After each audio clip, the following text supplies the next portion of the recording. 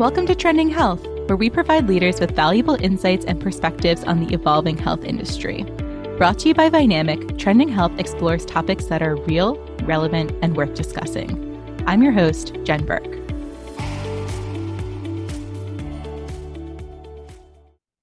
In today's Trending News Europe episode, we're going to discuss a few recent newsworthy items we think healthcare leaders should be considering. I'm here with Vynamic's Jack Young and Ollie May to talk about what's trending now.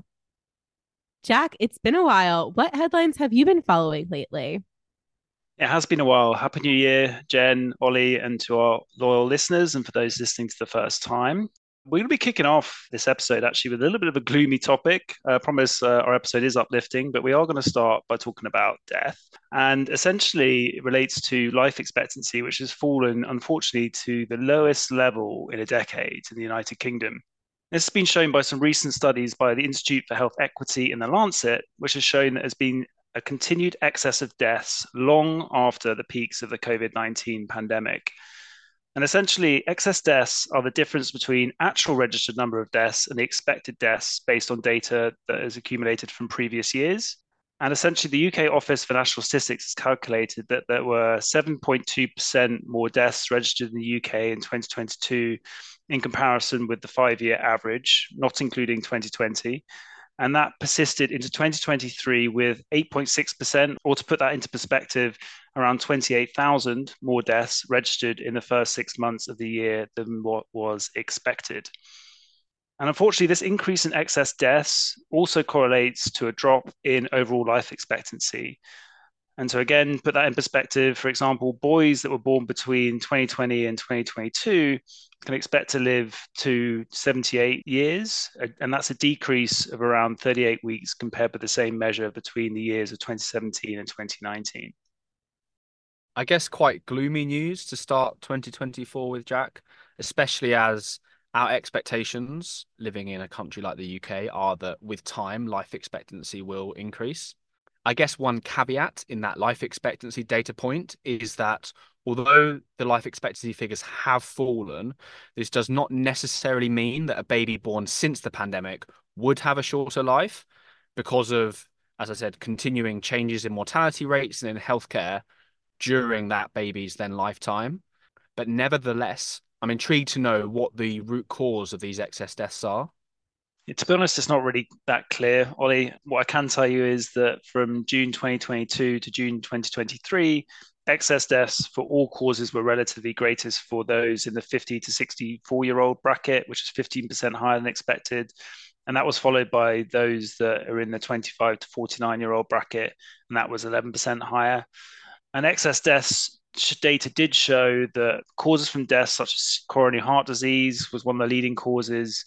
And that was followed by other conditions that you might think about when you think about those that cause high number of deaths. Those include things like cancer, stroke, and diabetes, as well as chronic respiratory diseases. But we do know that over 25% of the UK population is obese at present, which is quite a shocking statistic. So I imagine quite a lot of those deaths are related to things stemming from the complications related to obesity.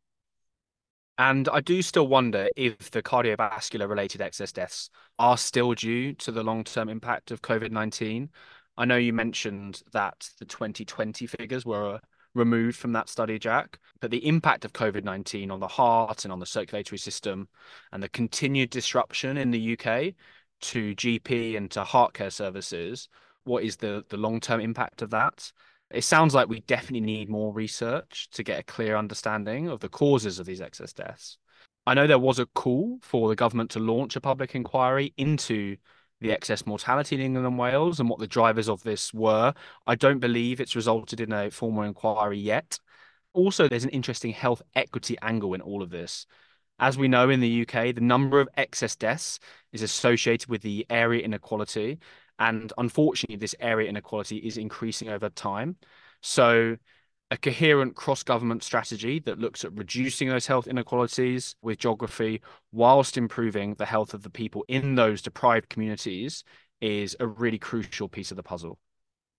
I can agree more with everything you just said. And whilst life expectancy has recovered somewhat since that sharp fall that we saw in 2020 when we were in the midst of that pandemic, And it's not at the bounce back that we might have expected once the worst of the pandemic was over. And this essentially points to much larger and deep-rooted problems within the health of the nation, as well as the resilience of the healthcare system as a whole. Jack, back to what you referenced before around heart disease playing a significant role in these excess deaths. We do know that diabetes and obesity are big drivers of the disease. And in 2023, we saw the launch of the next generation of obesity drugs and diabetes drugs with the rise of Wegovy globally. And perhaps this new release might make a meaningful difference to the level of excess deaths in the UK. Wegovy can cut the risk of cardiovascular events such as heart attack and stroke by 20%. And the reduction in weight through reducing their appetites can then also improve exercise function and the patient's quality of life. Yeah, Wegovy is a really interesting development. I think we've all heard about it, and it's much talked about across Europe and across the globe in terms of the impacts this drug can have on those that are obese and managing difficult health conditions. And I do think it could be a real game changer, Ollie, especially if we see increased availability over the next couple of years. And there's been a lot in the press around difficulty in getting access to this medication, given it's been so popular. So if we see increased availability and people still do, effective diet and exercise interventions, I think it could help us improve the health of our nation and decrease terrible events related to obesity. And as we know, last year we had what Novo Nordisk, which is the drug manufacturer that makes this medication, had a controlled and limited launch of Wegovy in specialist NHS weight management services in the UK. But as we saw in 2023, due in part to a surge in off-label prescriptions, we had that significant global shortage in supply. And prescriptions in the UK were also limited by the National Institute for Health and Care to 2 years because there's not enough data available on that drug's long-term impacts. And there have been some side effects that have been reported. However, from what we can see coming through various news outlets and from the manufacturer, is that these supply chain constraints will hopefully ease through 2024. And that's really exciting because a lot more patients are going to be able to get access to this medication. But of course, with any new medication, you've got to balance that against the clinical data and the real world evidence that is out there to make sure that it's effective for the population and importantly, that it's safe. And lastly, there are some positive signs with ministers launching a 40 million pilot scheme to trial the wider access of this jab, Wegovy, and to examine how people could receive this drug out of hospitals.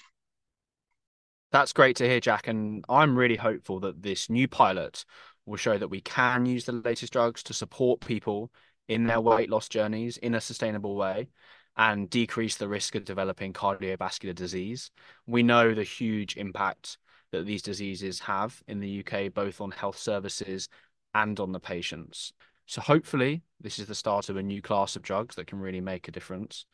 And as we've said on the pod before, by 2050 in the UK, modelling indicates that 60% of adult men and 50% of adult women could be obese. So I'm really excited about the potential for Wegovy to change the dial over the next few years. Yeah, this next generation of obesity drugs is really poised to disrupt markets, I would say, worldwide, in particular here in the States, where our obesity figures might be a little bit more bleak than those in the UK. It's really great to see some of the wraparound data they're showing with the direct impact, not only on just weight reduction and obesity, but also associated cardiovascular diseases as well. And also the paradigm shift, right, from away from just this idea of, you have like the two extremes for obesity treatment. There's just the diet and exercise recommendation, or there is bariatric or gastric surgery, finding maybe some middle ground that's a bit more accessible and can treat a broader swath of the affected population and hopefully improve long-term health outcomes.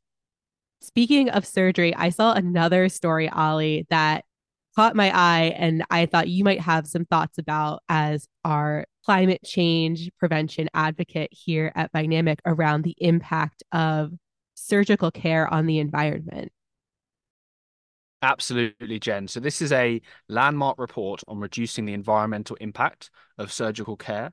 For a bit of background for our listeners, surgical care is a major area of resource consumption in healthcare provision, with the carbon footprint of surgical care in the UK alone estimated to be 5.7 million tons of CO2.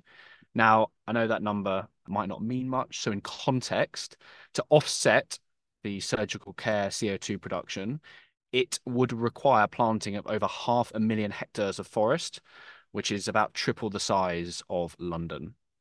At the same time, the NHS, alongside the healthcare systems of 27 other countries, have committed to net zero carbon targets. And from 2017 to 2021, we have seen a reduction of 27% in the carbon emissions associated with powering NHS facilities. So this green report is the first detailed report of its kind, looking at what they're calling green surgery, and includes a clear and significant set of recommendations across the surgical care pathways, from operating theatre design to the products used in surgical care, and ultimately to support these very ambitious sustainability goals. Ollie, I know you're so passionate about this area, and I can definitely hear that passion coming through as you describe that particular piece of research. And it sounds really interesting. And although the report has been produced primarily with the UK in mind, it seems that there is much that will be useful to surgical teams more broadly and across the world. And I know you're an avid follower of the NHS net zero journey. So I'm wondering which of the recommendations in this new report particularly stood out to you. There is so much to unpack in the report, Jack, but just to focus on one of the interesting aspects was around streamlining surgical patient care pathways, particularly with aspects of the post-operative period. So in this example, the case study was from Southampton NHS Trust over a 24-month period. They had 238 patients that were admitted to cardiac intensive care post cardiac surgery. And in this case study, the trust brought in a new early mobilization program, including the use of equipment for passive exercise for these patients. Now, the result of this program was that they were able to reduce the average cardiac intensive care stay by 6 days. Now, this really stood out to me as not only is there a big benefit to sustainability here, because it cut their CO2 emissions by 48 tons over the 24-month period, but also it saves Southampton over £1.2 million. And it's a much better outcome for the patients and for bed management in Southampton NHS Trust. Yeah, it sounds like a win-win for all involved, and it's that brilliant intersection of both cost savings, environmentally healthy practices, as well as that improved patient experience, as you articulated. But out of interest, was there anything in that report around operating theatres in particular? Because from what I remember, those are some of the most energy-intensive areas of hospitals. Yes, when you dig into the detail in these topics, you really learn that there are specific areas that are huge drivers of carbon emissions, and one of those are operating theatres. So they use 3 to 6 times more energy than clinical wards. And one of the largest drivers for operating theatres are actually the advanced ventilation systems. These are really important in operating theatres. They control the temperature, the humidity, and also airborne contamination. And in Nuffield Health, which is a private health system in the UK, they trialed switching theatre ventilation off overnight rather than being on a hibernate mode. This sounds like a very straightforward change to make, but they actually found that if this was rolled out across all 3,000 operating theatres in the NHS, it could lead to a huge national carbon saving of 108,000 tonnes of CO2 per year. It all makes obviously perfect sense, but quite often the devil is in the details. So I wondered if you knew of any potential barriers that might be to this implementation of these types of initiatives.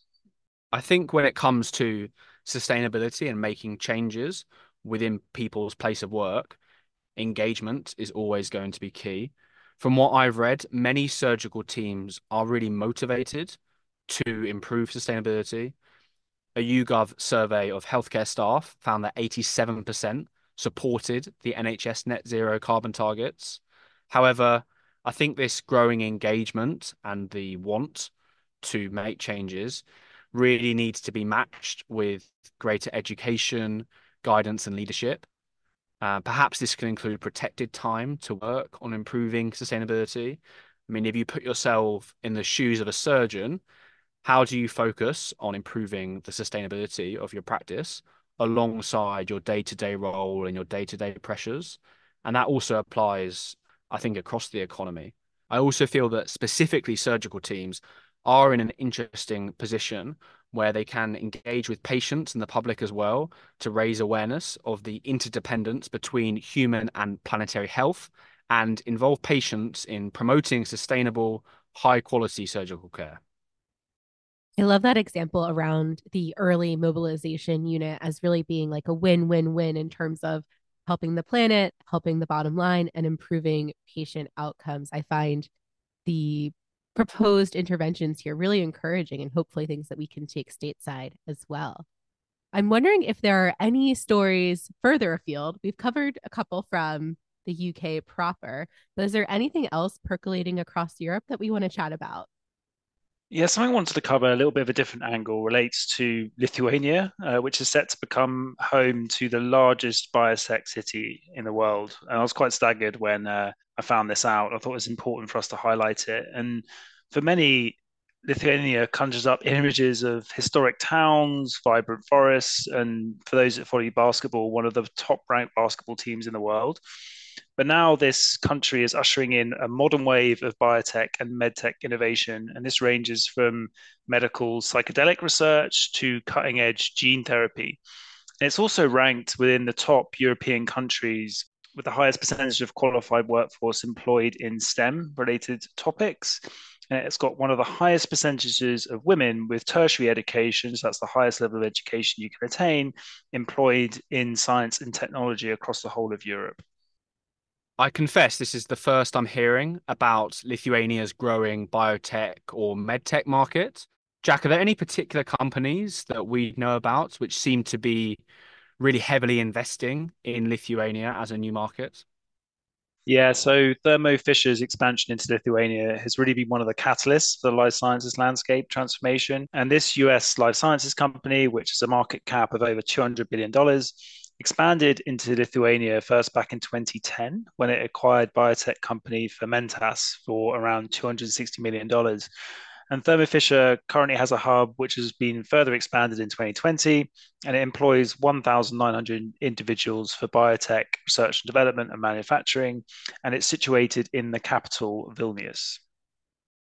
I also imagine that for some of these companies, there might be significant financial efficiencies to be made in R&D costs should they choose to set up a hub in Lithuania.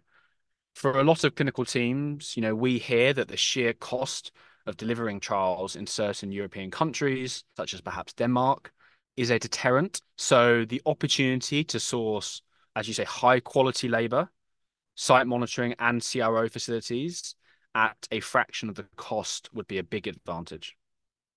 Yeah, I think it's got the perfect combination of cost and talent, and it definitely makes it a really attractive market for more than just R&D, actually. For example, when you look at annual labor costs for medical device manufacturing facilities, it's estimated that a manufacturing facility in Lithuania would cost around 5.6 million euros, whereas a similar facility in Switzerland would cost 35.6 million euros. So a massive, massive difference there. And as a result, we're seeing more and more investment in this country. And for example, just a few weeks ago, a company called Northway Group, which for those of you who don't know, is a group of around 17 enterprises within the fields of medicine, healthcare, biotechnical formation and investment operations, announced that its latest project will see a vast biotech city be built in the capital of Lithuania. And this biotechnology hub called BioCity is going to be the largest in Europe and then home to an impressive 6 large biotechnological complexes, 4 of which are going to be state-of-the-art manufacturing plants and 2 of which will be scientific research centers. And the whole site is going to be an area equivalent to the size of 10 football fields and expected to cost in the region of $7 billion over the course of the next 10 years. Basketball and biotech. What more could you want? All joking aside, it's really great to see some diversification in the European market that is enabling new hubs to form as businesses are looking to find quality talent in a cost-effective manner.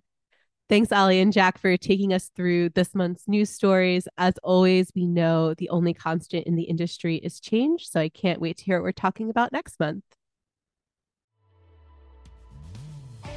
Thank you for tuning in to this episode of Trending Health. To help more listeners find the podcast, make sure to like, subscribe, or leave a review. For more information about this episode and the team behind it, check out trendinghealth.com.